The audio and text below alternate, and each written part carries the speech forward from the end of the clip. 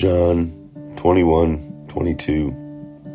Jesus answered, "If I want him to remain alive until I return, what is that to you? You must follow me." This was Jesus' response to Peter's question of John. Peter saw John following them and asked, "Lord, what about him? How's he going to die? What's going to happen to him?" Jesus had just reestablished Peter back into good graces, if you will, on the beachfront, asking him, "Do you love me?" 3 times, and explaining to Peter that he needed him to feed the lambs, feed the sheep, take care of the sheep, to be a good shepherd, and that Peter was going to have a lot of responsibility moving forward, and that he would die. He would die for following Jesus, for declaring Jesus. And here Peter turns and looks at John and asks how he's going to die. And Jesus' response was, "If I want him to live, I'll let him live. What is that to you?" We so many times get caught up with the Joneses, right? We get caught up with our neighbors. We want to compare ourselves. We want to look at. We want to be as good as. And Peter asked Jesus how John would die.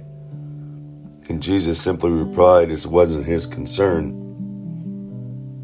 We tend to compare our lives like that, whether to rationalize our own level of devotion or to question God's justice. Jesus responds to us just as he does to Peter. What is that to you? Are you going to follow me? No matter what it costs, no matter where I take you, no matter where I send you, no matter what I ask you to do, no matter who I ask you to be. It doesn't matter. Don't look at others. Evaluate yourself. Are you willing to pay the cost? Are you willing to pay the price? Are you willing to walk the walk or just talk the talk? Are we dedicated to Jesus because of what Jesus has done for us? Are we dedicated to Jesus because he's asked us point blank, are you going to follow me? Then you must deny yourself, pick up your cross, and follow me. Not looking at whether this person is or whether this person isn't. Not determining effort because of someone else's effort.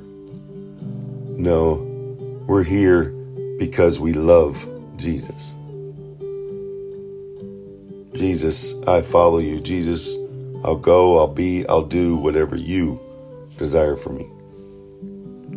Let's not compare ourselves to the Joneses. Let's not try to live our life according to the world's plan, but to God's.